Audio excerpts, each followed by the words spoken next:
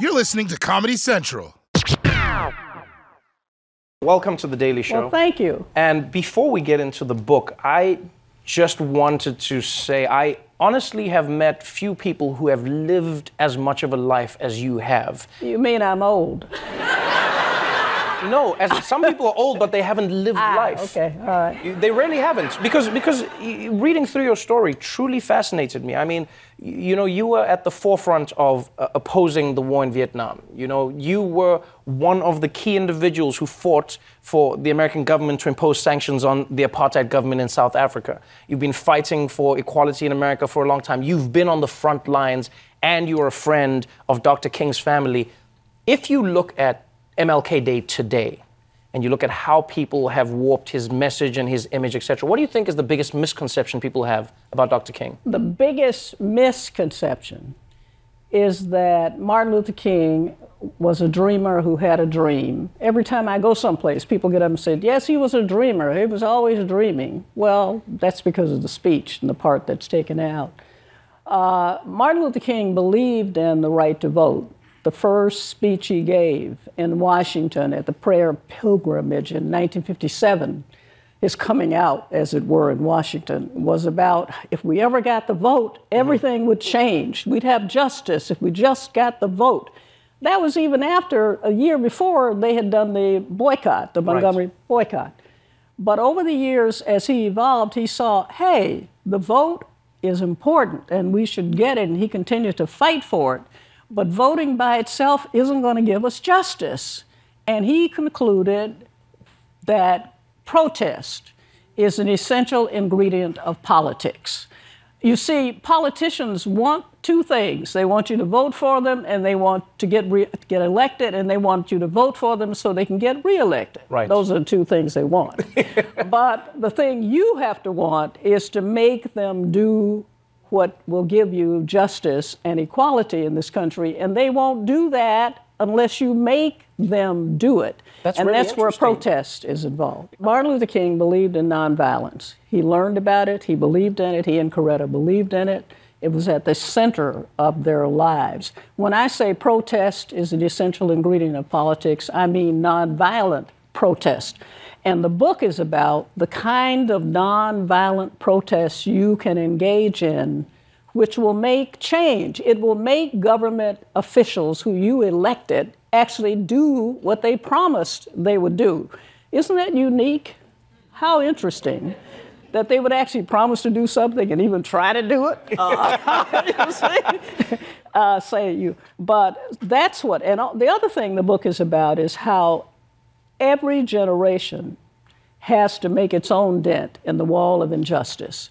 Young people, you have to pass it on. Mm-hmm.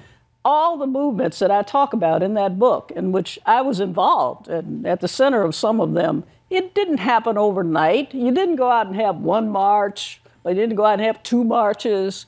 We went on for years until we were able to make change. So young people have to pick up the torch and move forward with it and make their own dent. It takes a long time for it to happen. And Martin Luther King stood for all of that. He didn't live long enough. Unfortunately, his life was taken. But in the time that he had with us, he modeled all those things for us. There was another thing he modeled, which was you don't have to be perfect in order to be good and to have a good message.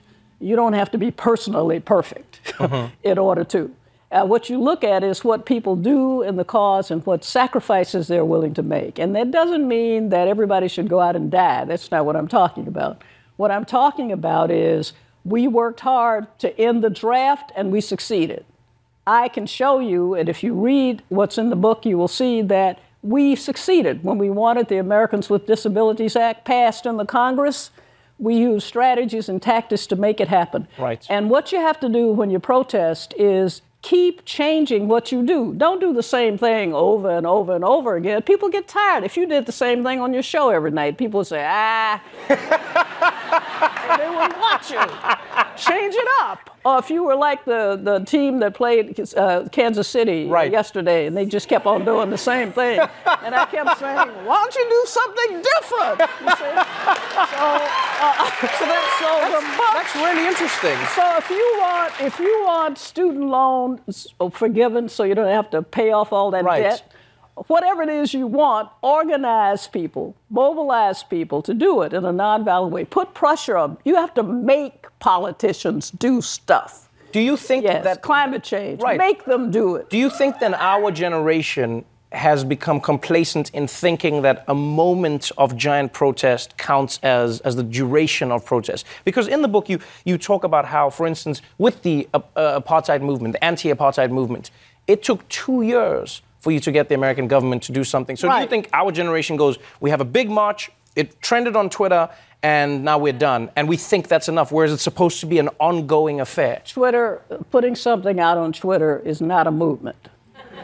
You can inform people through Twitter. It's very useful for that. Facebook, they're all useful for that. Also, you can be kept under surveillance by the people who are watching you while you're doing it. But you have to, what I learned over time, and Martin was an exemplar of that, you have to be present in the moment. You have to do something yourself. You have to be there. You have to put your body on the line.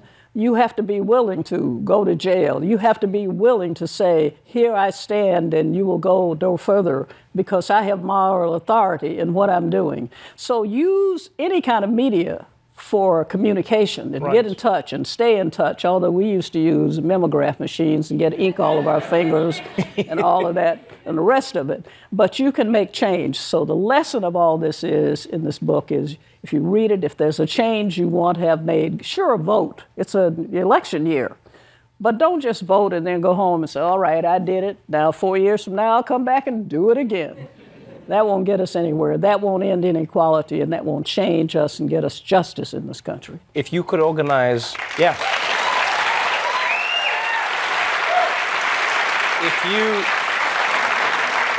If you could organize a protest today that would last until it got the results that it needed, what would you say is the most pressing issue? I know there are many, but what would you say right now would be the most pressing issue that you think people need to protest for? Climate change. Because climate change affects all of us without regard to race or class or whatever it is. We may not understand that it does, but it does. So I would do it in a way to try to explain to people not just the morality of it, but how their lives are in danger and the lives of their children and so on, and find messaging that would help to do that. And the messaging takes time. For the anti-apartheid movement, the steering committee on that movement, which was successful, met every day at my house in the morning for a year and a half and had protesters out every single day going to jail. We all went to jail multiple times. We boycotted Shell Oil Company. We made people stop buying Krugerrands when they didn't even know what Krugerrands were before. We got help to get Nelson out of jail. And oh, was that a great day when that happened. And so it takes hard work, it takes thought, it takes using creativity and imagination about how to get the public's attention. We had marches. But when we had marches, we had celebrities, people who folks don't know about. Paul Newman, you guys never heard of him. He was an actor. People like that who were out there, doing it. So, in fact, you can, if I were doing it, I would sit down, and you can, if anybody wants to start, read the book and come to my house, and we'll sit there for another year and a half, going out every day, mobilizing people and figuring out what to do. Sounds like a plan. Thank you so much for being on the show. Wonderful having you, especially today. History Teaches Us to Resist is available now. Dr. Mary Frances Berry, everybody.